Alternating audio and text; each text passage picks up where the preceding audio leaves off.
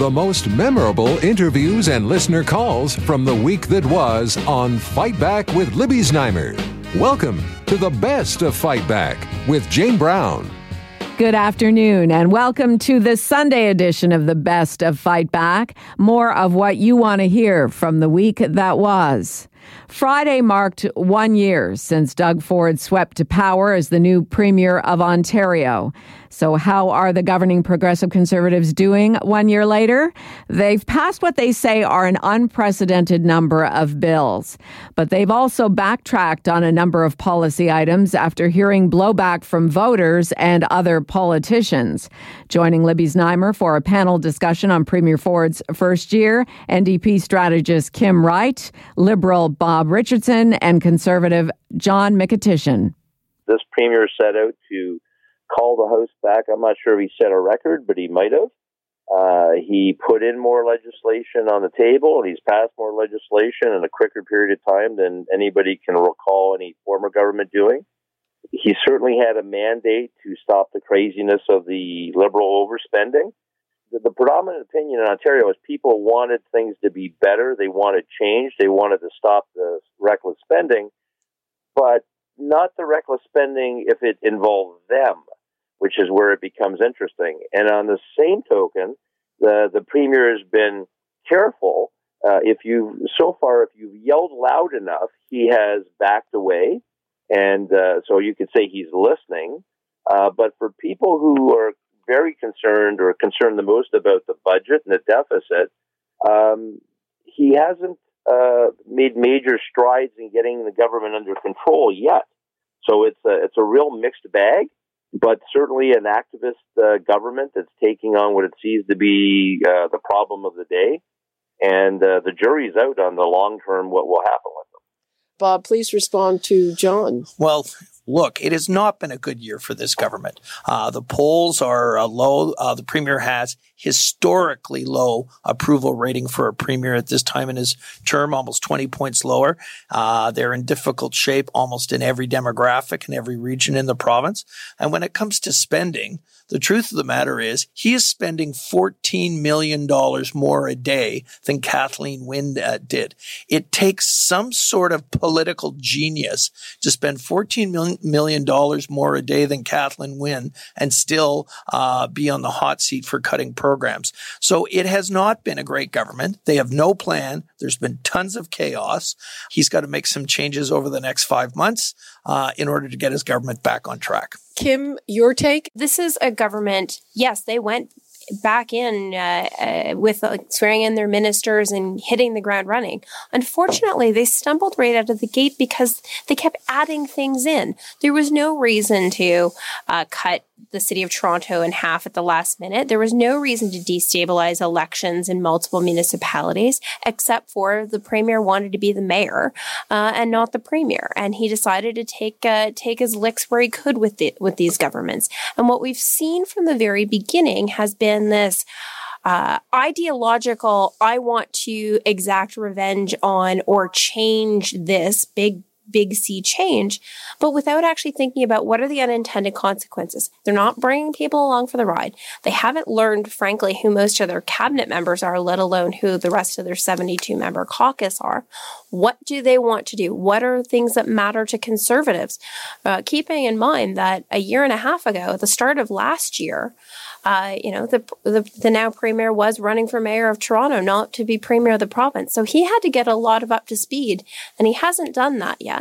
He hasn't seemed to care to do that yet. And all he has done is continue to destabilize both on the bureaucratic side, but also governments across Ontario, municipal governments who have no idea what they can expect for downloading and uploading conversations, what they can expect for even their planning matters. All of these things, it just confuses and destabilizes the politics of the day, for sure. John Mikitishyn, what would you like to leave us with on this? The last 12 months, it has been a very busy year for the government. Everyone would wish for more plan and less chaos and better communication. And if it takes 5 months to have the next year ahead, have us happy in 12 months with the break, it's well worth it. Bob? I tend to agree with my friend here, actually. I said less chaos. This government needs a plan. I think he's got to let his cabinet ministers do their job. And we need less control from the center and more letting people do what they're supposed to be doing in government. It works best that way. Yeah, let's sort these things out. Let's be more forward thinking, actually collaborate with municipalities, actually collaborate between ministers and the premier's office. And, there is no monopoly on good ideas. So the premier's office should also look at how they collaborate with opposition and stakeholders who may not have been traditionally on board and stakeholders who they've lost in the last year, bringing them back on and understanding what's been the problem. And I think more planning, less chaos is a great should be their next slogan. Strategist Kim Wright, Bob Richardson, and John Mikitishyn.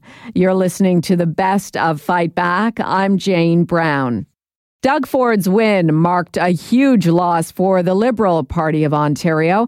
After winning a majority government in 2014, Kathleen Wynne and the Liberals lost their official party status. They have 7 seats in the legislature, and with 2 MPPs resigning, that number could go down to 5, depending on the results of those by-elections. But insiders believe this is a time to renew the party. MPP Michael Coteau is a former cabinet minister in the Wynne government and one of 2 possible candidates for the leadership of the Liberal Party. Libby was joined by longtime Liberal strategist Patrick Gossage, along with Michael Coteau. There's a big problem in Ontario today. I believe that there's a lot of people who are in the middle, the majority of people that don't feel that they're represented by the NDP or by the Conservatives. We seem to be at the mercy of radicalization on either side, where we see people pushing us to the extreme left or to the extreme right, and people in the middle just want a government that can come in, that can focus on the big issues like healthcare, education, the economy. They want to normalize the way we do things, and they need stability in this province in order to continue to prosper. Your party got a thrashing. I couldn't even use the word decimate because it's not strong enough. What lessons have you learned from that? Some of the big lessons that I've heard from Liberals across the province is that we forgot how to communicate with people. We didn't speak the same language as Ontarians in a political sense. People felt that the party was arrogant, that the people felt that they were being spoken to rather than a back and forth communication. People want to, if they're part of a party or if they believe and subscribe to liberal values, they want to say in big policy decisions like that. The most important thing is figuring out how to regain the trust of Ontarians. And we can see some of that early work being done today. Our current leader, our interim leader, John Fraser, has been incredible getting out there talking to people. He brings a sense of humbleness into the position, and it's something that I think Liberals, after 15 years, need to subscribe to and really get back to the base and build that coalition of the people in the middle. Patrick Gossage, do you have some advice for Michael Coteau? I think the mushy middle is attractive, but it's not. I don't think the mushy middle, Michael, is a place to start with who you are. I think people need to be reminded that this was not the evil Wynne government. It was a government, as you say, that was out of touch. And I thought you described that extremely well. And that's exactly what happened. But the best thing you have going for you is Doug Ford. And I don't think Doug's going to change radically. And I think also we're probably going to have some sort of recession. The economy can't keep pumping away that it has. And then, Ford is going to be even in more trouble. So, I mean, in a way, you've got a runway that's paved by Ford. And, he just, and his I love what somebody said, the U-turns he's been making means that trust is even more important than it was before. And I mean, I think the trust has kind of evaporated in Ford.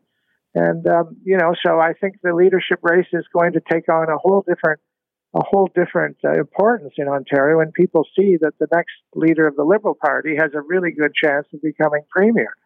It's amazing that the Doug Ford, what you would call the environment that he's created, has still got some pretty strong supporters, and I think Ontario is a middle of the road province. I think it does not like the right wing fanaticism or the sort of for the people, the sloganeering that doesn't go anywhere.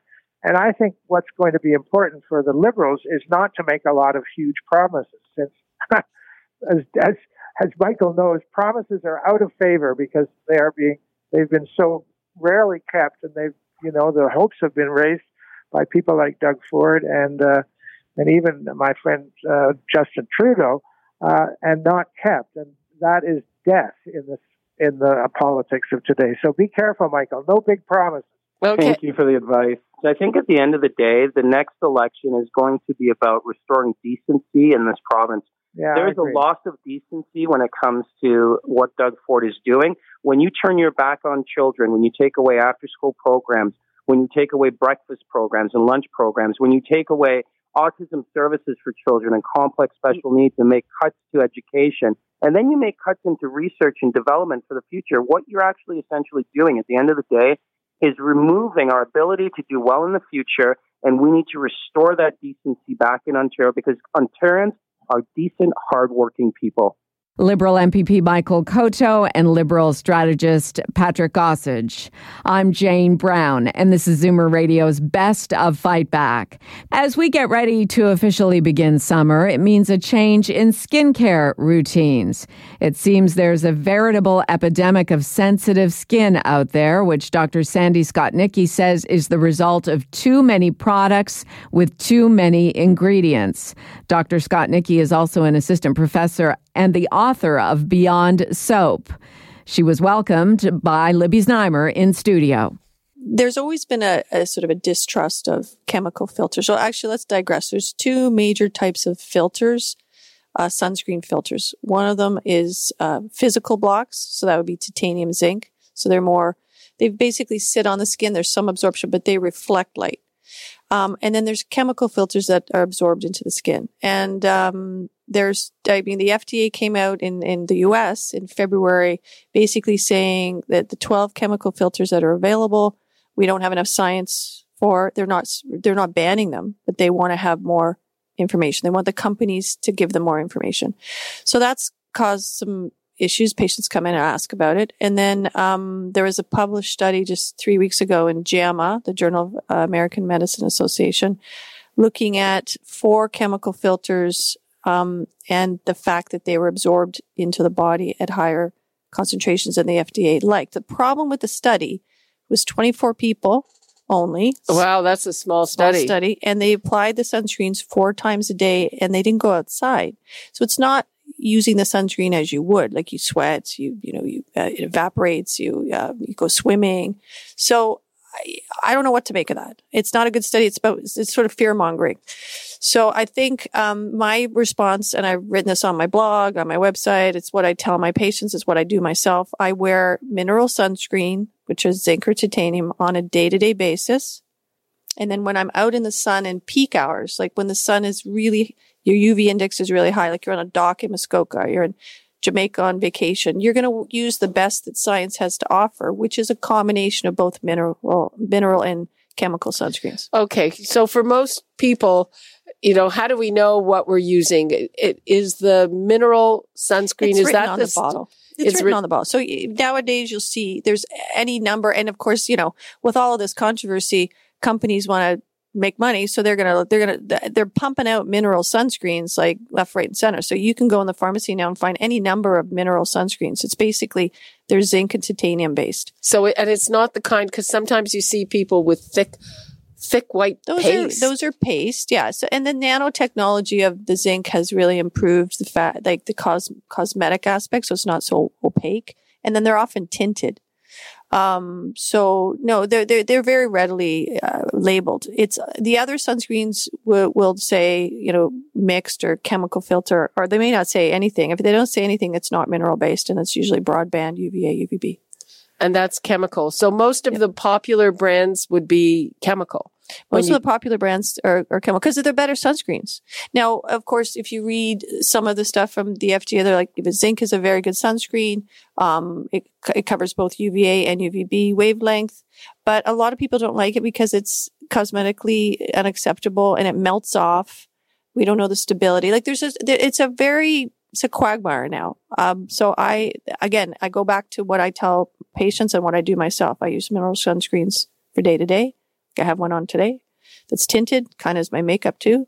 And then, if I'm going to go walk my dog at 1:00 in the afternoon, I'm going to put on a hat. I'll probably put on a hat and a cover. That's the other thing. I think I was away in Asia and, umbrellas. Somebody needs to design a really funky, fun umbrella. You don't need sunscreen. The kind that comes out of your head. I've seen those. That too, but you can wear, you can wear a hat. They can get hot though, so you can have cover-ups, but umbrellas are great. What would you like to leave us with as we head into the summer? There's so much controversy now with sunscreens. And as dermatologists, we have a hard enough time trying to get people to use them. And I think that you've got to look again. We have to always look to the science. And the science is that sunscreens help decrease melanoma skin cancer, which is the most deadly form.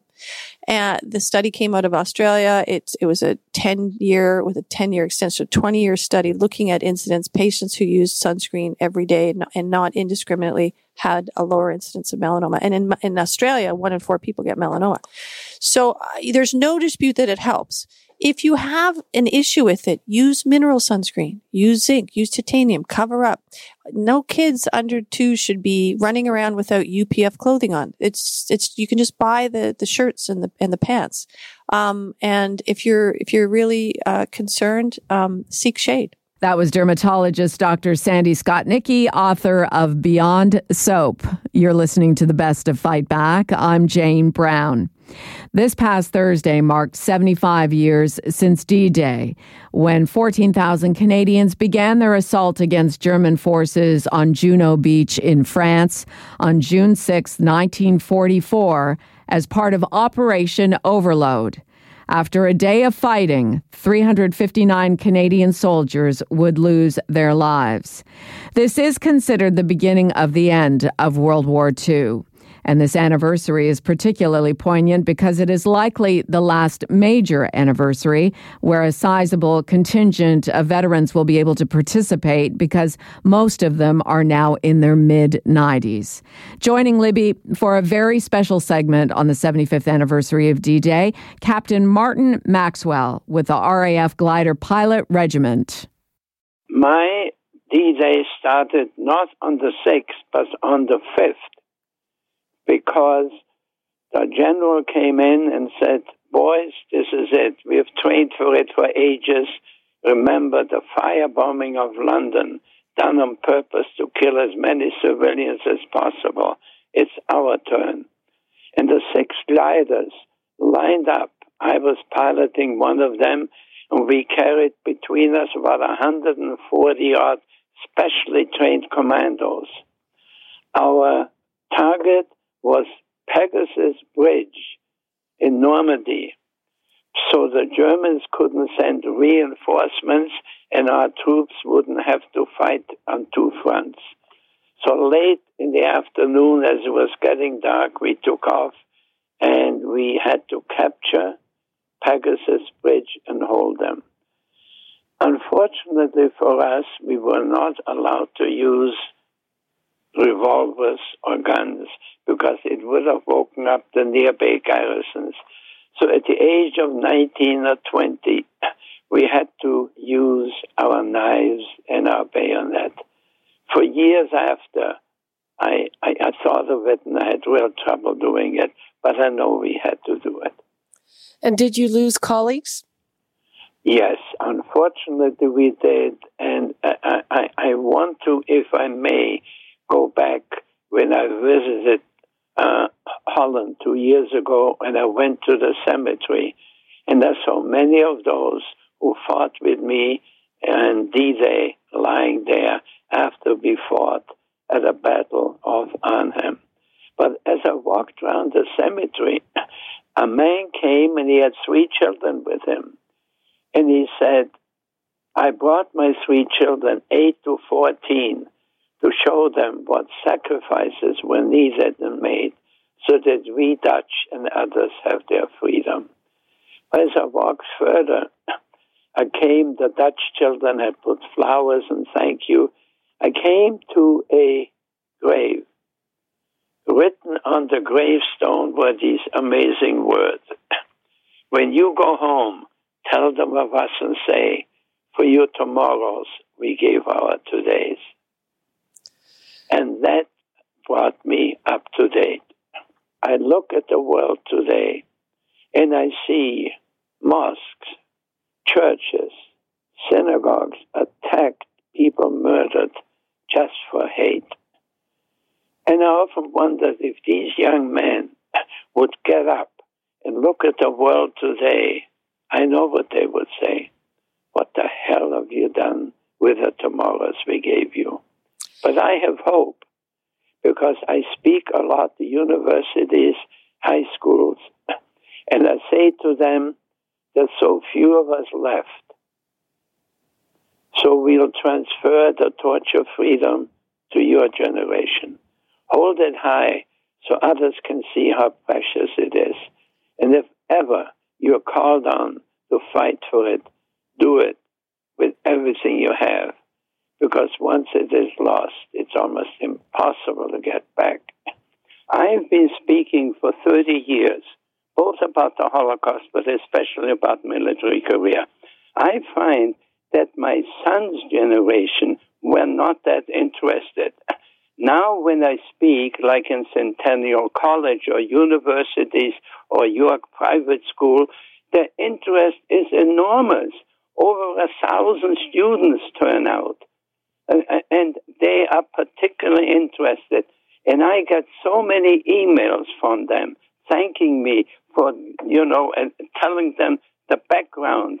And I the other day, I was walking somewhere, and a young man came over to me and said, you spoke to my class 15 years ago, and I'm a lawyer now. And I always wanted to tell you how much I appreciated your speech, because now I understand all the sacrifices were made that I and others can live in freedom.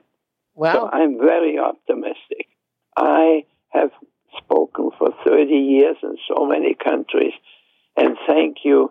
I was so happy to have chosen Canada. It really is a great, great country. Captain Martin Maxwell on the 75th anniversary of D-Day. You're listening to the best of Fight Back. I'm Jane Brown. Fight Back with Libby Znaimer brings you comprehensive coverage of the news stories that interest you and your reaction to them on the phones.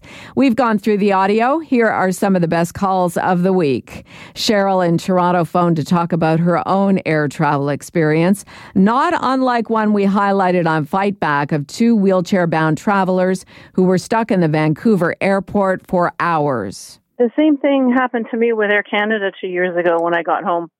I was dumped in a hallway. The wheelchair first hadn't been arranged. I had to wait. Then I was dumped in a hallway and told, someone will pick you up here. Nobody ever came. I had been going through airports in Europe, and the problem is in Canada, the airline is responsible for the disabled passenger. In Europe, the airport itself was responsible. And I was assigned at each airport a person. I was treated with respect and dignity. I never waited. One airport in Switzerland even had a lounge for the disabled passengers where I was offered food and water. It was just a completely different experience. And nobody ever came for me in that hallway. I was in tears. I was in agony and pain from traveling all day. It was just, I couldn't go anywhere. My luggage was downstairs, circling. And once the airport knew about it, they got a hold of Air Canada, yes, who finally sent somebody. But it shouldn't be that way. I mean, even when we left for the trip, we had 3 wheelchairs. We almost missed our plane, and we were there 4 hours early because Air Canada just couldn't get their act together with the wheelchairs and my mom's walker and everything. Lori in Oakville phoned to voice her opinion on the provincial New Democrats. I couldn't believe that Nazi remark either. I don't know what's the matter with the NDP. They seem to oppose anything that anyone else is for, and all they come up with is insults and this is atrocious. And yet they don't agree with anybody on anything, and they have nothing to suggest to help out. It just sort of really throws me. I don't understand them at all. And now, Fight Back's Knockout Call of the Week. A lot of great calls, but the winner of the Fight Back Knockout Call of the Week comes from Dan in Vaughan, who is outraged that MPPs are on a 5-month summer break. 5 months of no government. That's their job, is to sit, to make laws, legislation, and what are they doing? You know, we're paying them. I wish I could get 5 months of go fishing and, you know, this is when my father was alive, and this was under Davis government, they all complained about 2 months. And here we are, 5 months. What are we going to be? Another 15 years? It'll be 9 months? I think the working people look at this and they just say, this is crazy. That does it for this week's Best of Fight Back on Zoomer Radio. If you'd like to qualify for the Fight Back Knockout Call of the Week, phone us noon to 1 weekdays at 416-360-0740 on Zoomer Radio. AM 740 and 96.7 FM in downtown Toronto. Or if you have a comment, email us at fightback@zoomer.ca and follow us on Twitter at FightbackLibby. I'm Jane Brown. Join me again next weekend when we'll round up the best of Fight Back. The Best of Fight Back is produced by Jane Brown, Michelle Saunders, Justin Eacock, and Kelly Robotham.